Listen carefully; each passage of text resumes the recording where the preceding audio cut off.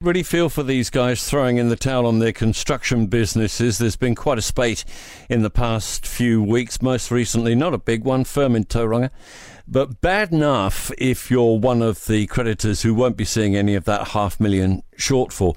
Since the beginning of the year, though, we're just shy of 100 construction companies falling over. Nearly 1 in 5 of all business failures. And when your company folds, even with its $500,000 shortfall, in business terms, that's not a lot, but when it's your little business, it's devastating. Ripple effect.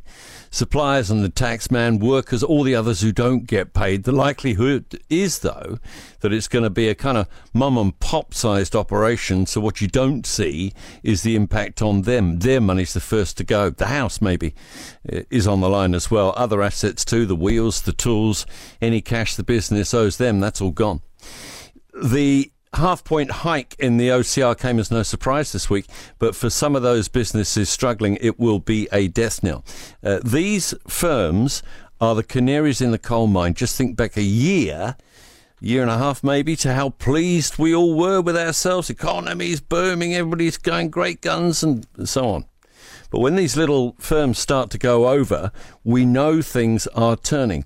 And these 90, just short of 100 collapses so far this year should be a big flashing red light. They certainly are to the governor of the Reserve Bank. You heard him. Not only are things going to go south, they're going to go south in one heck of a hurry.